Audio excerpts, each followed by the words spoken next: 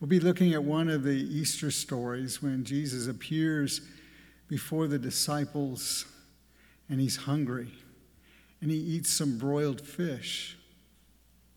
I hope that as we explore this particular Easter account, that we also will have a chance to reflect on what it means that Jesus lives today.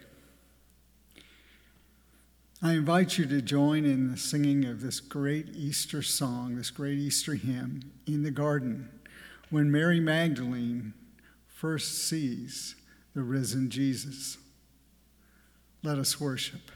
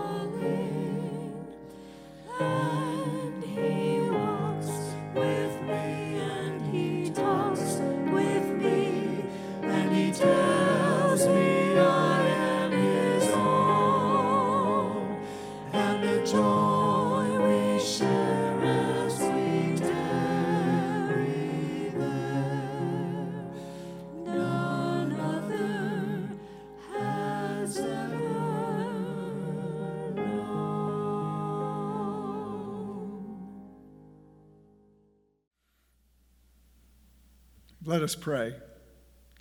May the words of my mouth and the meditations of our hearts be acceptable in thy sight, O God, our rock and our Redeemer.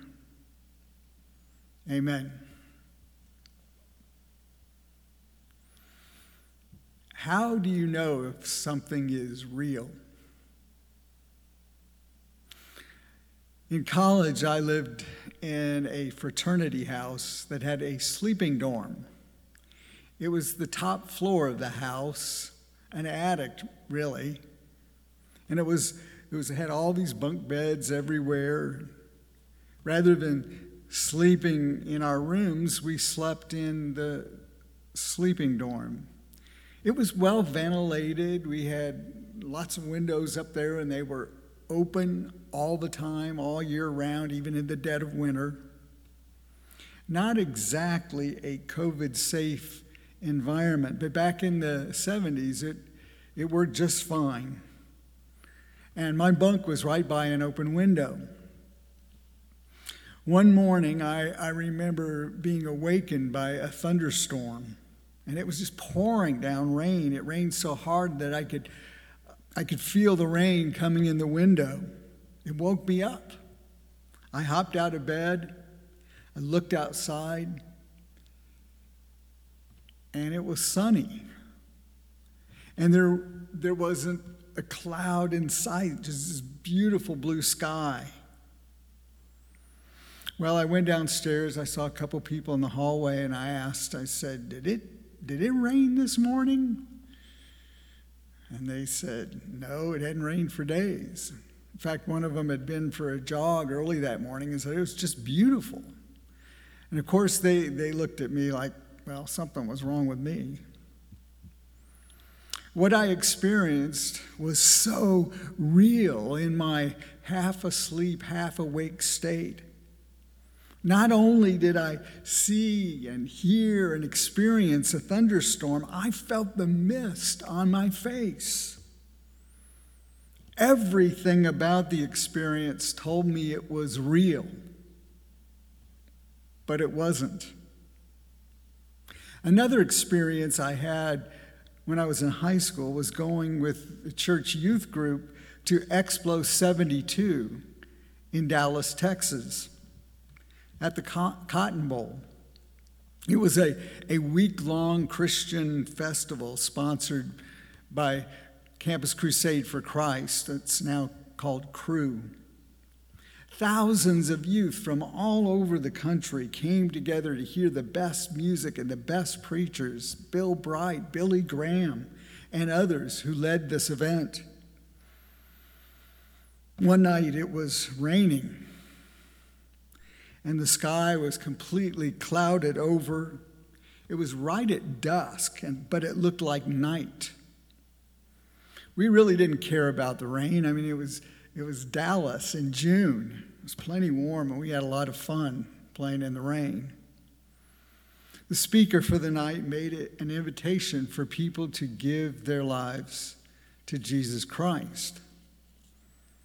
Now, I had accepted Christ into my heart earlier in the year, but this felt different.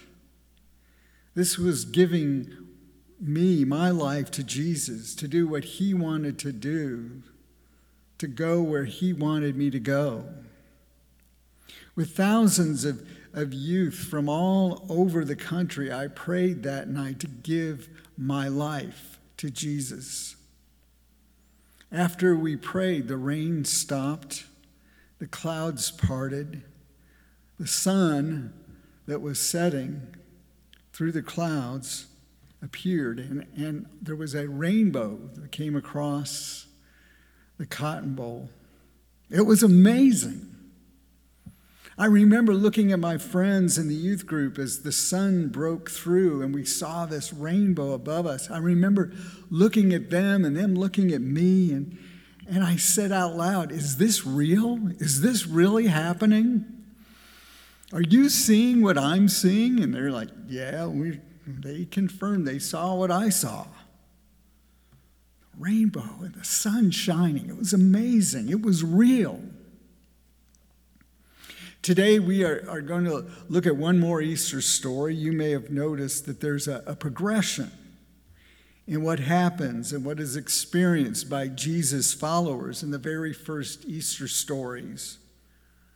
First, they discover that the tomb is empty, and they are filled with fear. Then there's an angel or a person in white that proclaims to them that Jesus has risen from the dead, and then they're filled with even more fear. Then there are appearances of Jesus alive, first to Mary Magdalene, and then to the disciples walking on the road to Emmaus, then to all the disciples except for Thomas, and then all the disciples including Thomas. And guess what? They're filled with fear. And that's where we are today in this passage from the Gospel of Luke. It says in the second half of Luke chapter 24, they found the 11 and their companions gathered together. They were saying to each other, The Lord has really risen."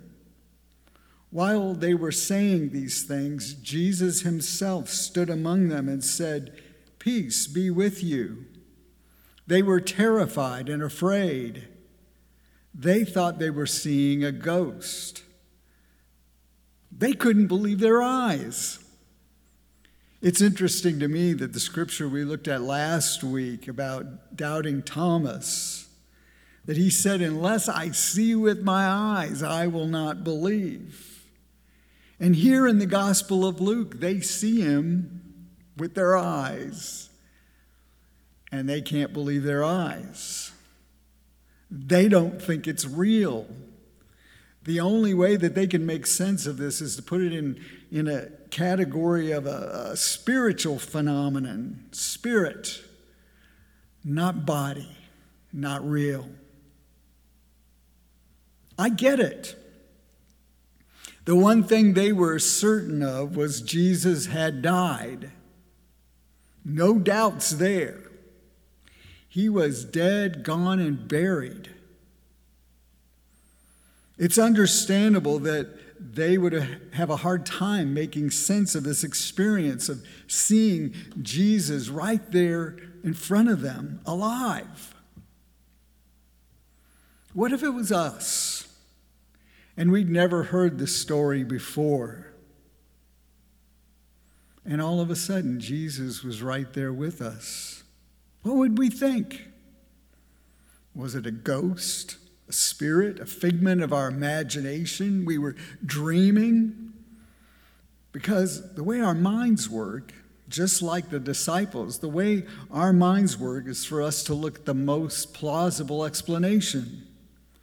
So it'd be natural to go through a whole list of, possible explanations to make sense out of what we were seeing.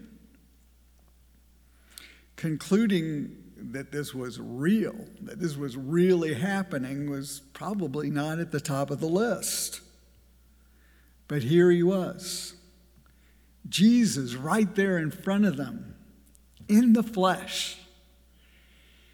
Well, I'd like to zero in on what Jesus said and what Jesus did in this brief encounter with his friends. Because in Jesus' resurrected body, in what he says and in what he does, we have a glimpse of what heaven is like, what life beyond the grave will be.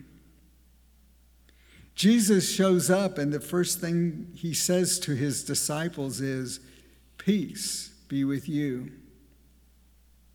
Throughout the Middle East, among Jews, Muslims, even Palestinian Christians, this is the traditional greeting. Shalom. Peace. It's as normal as hi and bye in our country. It's as normal as apple pie. And yet, when anyone says, "Peace be with you," it is responding to the cry of our hearts. It's yearning for more than just a feeling of inner peace, which is important. It's more than the absence of conflict and violence, which is also important. It also carries with it this deep meaning of wholeness, justice, completeness, no pain, no sorrow, no fear, all is well. And you notice it's how Jesus' life on earth began, with the angels proclaiming to the shepherds at his birth, "Peace on earth, goodwill to all." And here at the end, in this new chapter in Jesus' eternal life, in his resurrected body, he proclaims peace, shalom. Peace be with you. Jesus reassures them that they do not need to be afraid. There's no reason for doubt. He reassures them that he is the same guy that they knew before, and reassures them that the promises found in the prophets have all been fulfilled in him, in his death and in his resurrection. He says, "Touch me and see. For a ghost does not have flesh and bone like you see I have." There are scholars that say that the word Jesus used means even more than just touch me. It's more like grab hold of me. Don't you love it? In these days of social distancing, when it's been complicated to grab hold of our loved ones, and it's been difficult to even shake hands with our friends, that Jesus, in his resurrected body, invites us to grab a hold of him.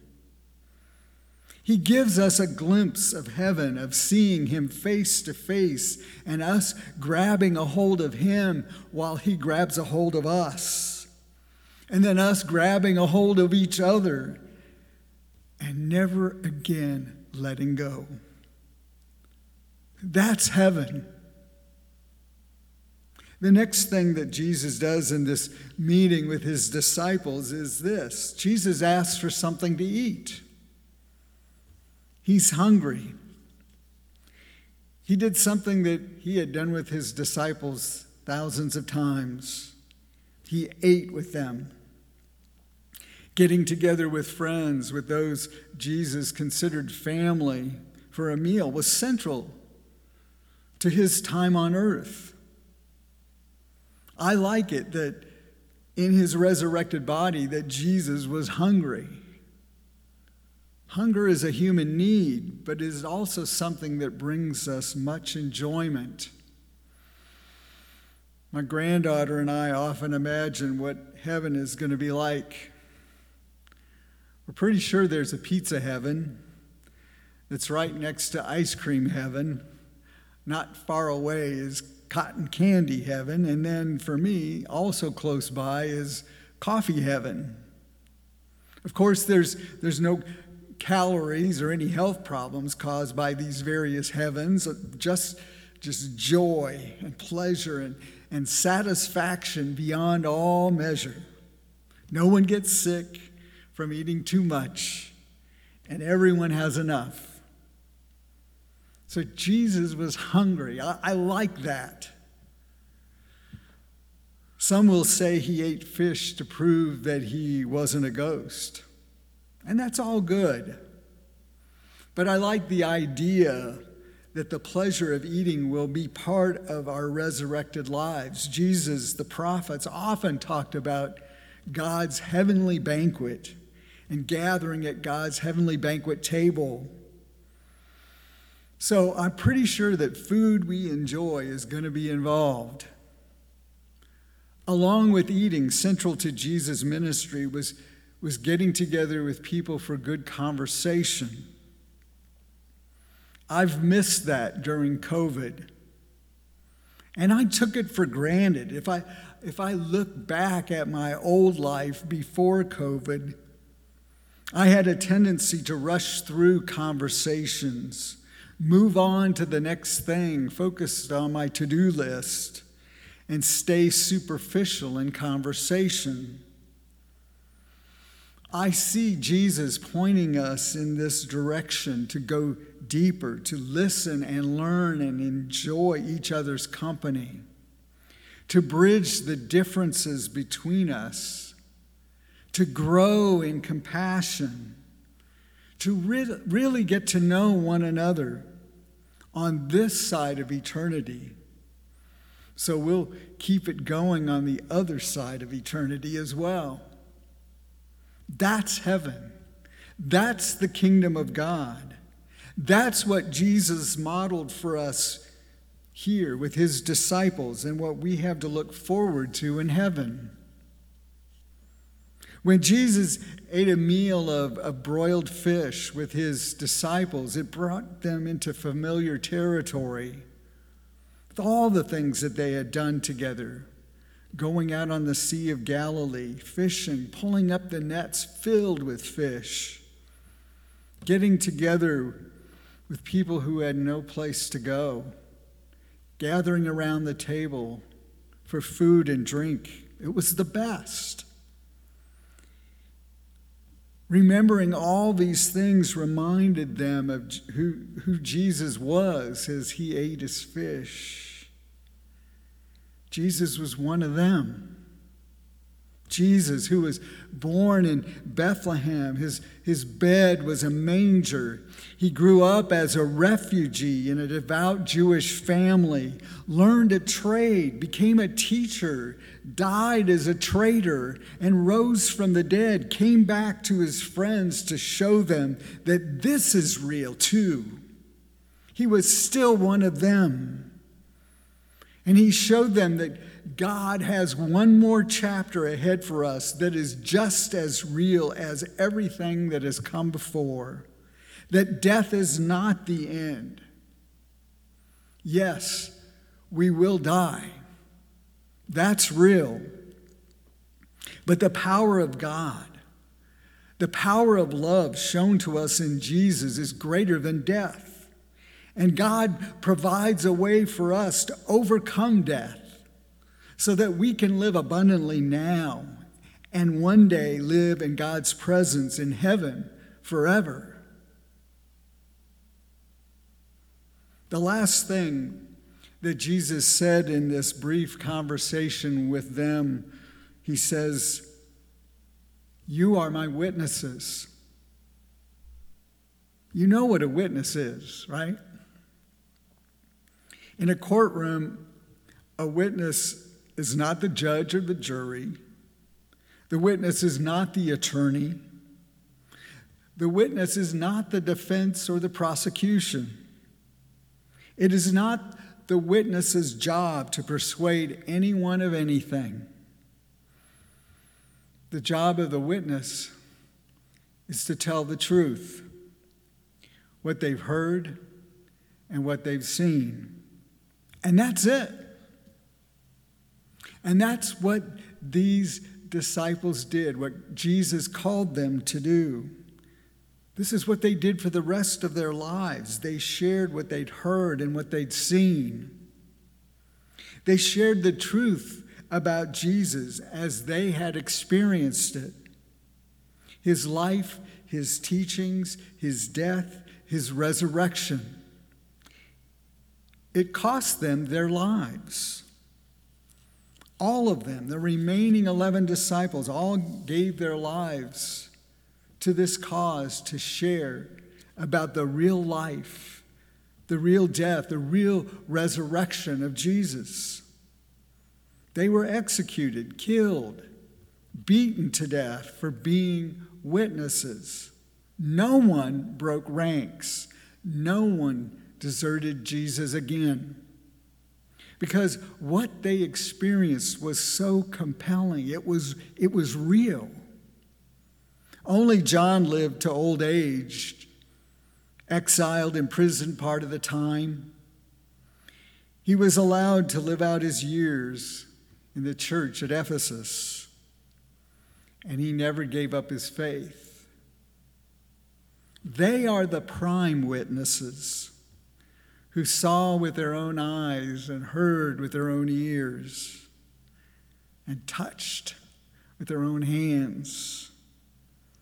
It is because of their witness, and it is because of all of the witnesses through the generations that we gather for worship today.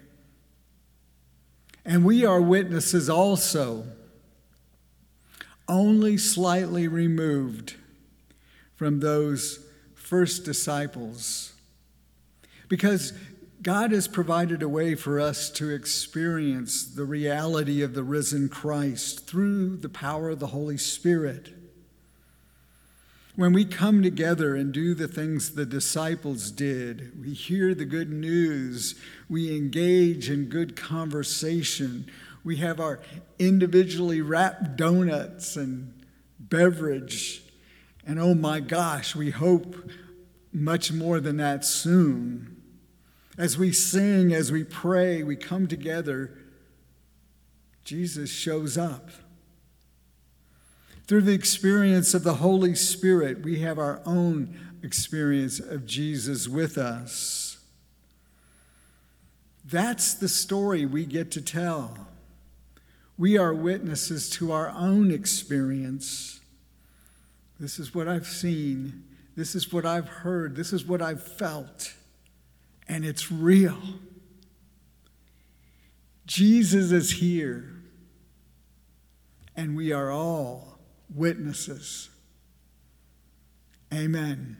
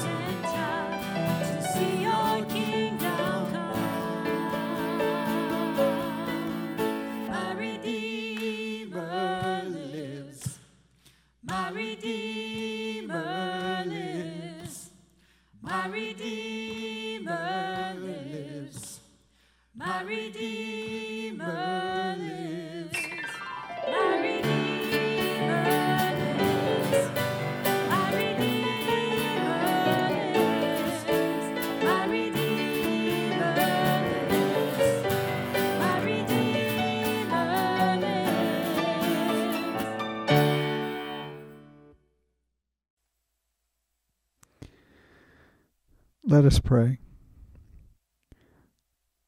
Lord Jesus Christ, we praise you and thank you that you grant us your peace. You showed the disciples the marks of evil pierced on your hands and feet. You opened their minds to understand why you had to die to defeat such evil and death. Increase our understanding, we pray, and open our minds and hearts to receive you.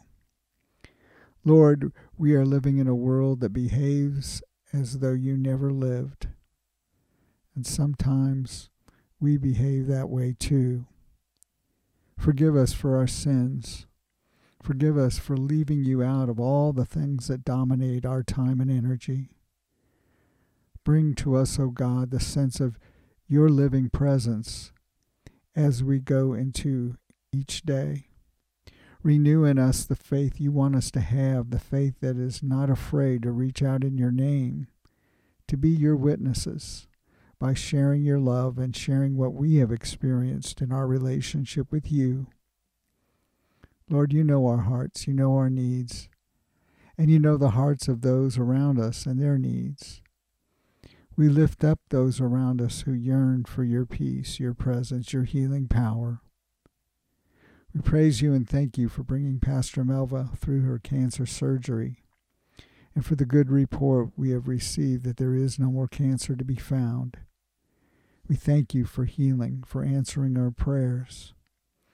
We pray for her and for Brant and for all those in our church and community and beyond who are in the midst of treatment and recovery and healing from cancer. We pray you will continue to give them hope and strength to work through the challenges they face, and that you will continue to do your healing work through the expertise of doctors and nurses, through the treatments done, and through our prayers. We pray for all those who are dealing with serious illnesses and debilitating pain. We pray for those with mental health issues that keep them from enjoying life to the fullest. We pray that we will have compassion and understanding for those who are hurting. We pray for Mason. Help him to recover well from surgery and help him to keep getting stronger. We pray for Anika. Pray that you'll bring healing as she deals with liver disease. We pray for Brenna, who had back surgery last Friday. Ease her pain. Help her to have a full recovery. We pray for those who grieve, for those who are missing loved ones. Help them to continue to hold on to hope, hope in the resurrection, that you have conquered death through Jesus, and you give us and all our loved ones victory over sin and death through Jesus who lives today. Finally, O Lord, we ask that you would bless us at Grace with vision for the future and reverence for the past. Guide us each day as we minister to one another and to the world for which you gave yourself. Help us each day to bear witness to your name and to do that which you would have us to do. We ask it through Christ Jesus our Lord. We pray as he taught us, Our Father, who art in heaven, hallowed be thy name. Thy kingdom come, thy will be done on earth as it is in heaven. Give us this day our daily bread, and forgive us our trespasses as we forgive those who trespass against us. And lead us not into temptation, but deliver us from evil. For thine is the kingdom, and the glory, and the power forever. Amen.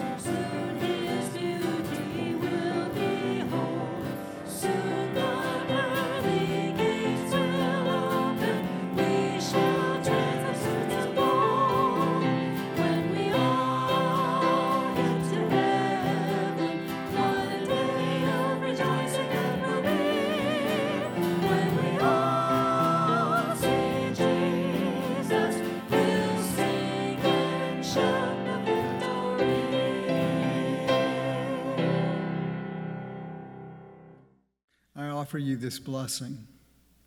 May the peace of God that passes all understanding guard your hearts and minds in Christ Jesus now and always. Amen.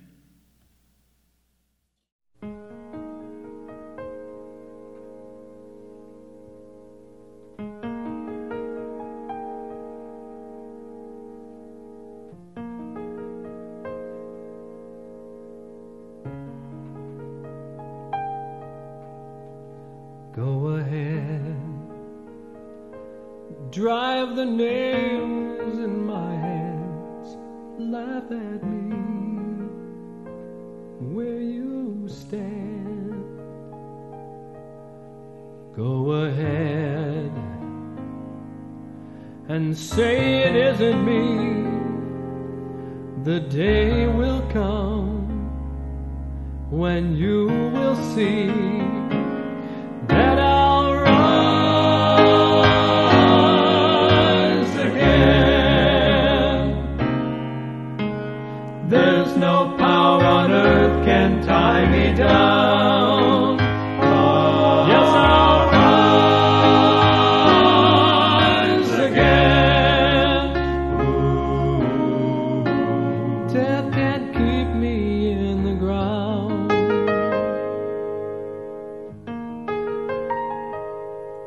Go ahead and mark my name. My love for you is still the same. Go ahead and bury me, but very soon I will be free, 'cause I'll rise again. There's no power on earth can tie me down. Yes, I'll rise again. Death can't keep me in the ground. Go ahead and say I'm dead and gone, but you will see that you were wrong. Go ahead, try to hide the sun, but all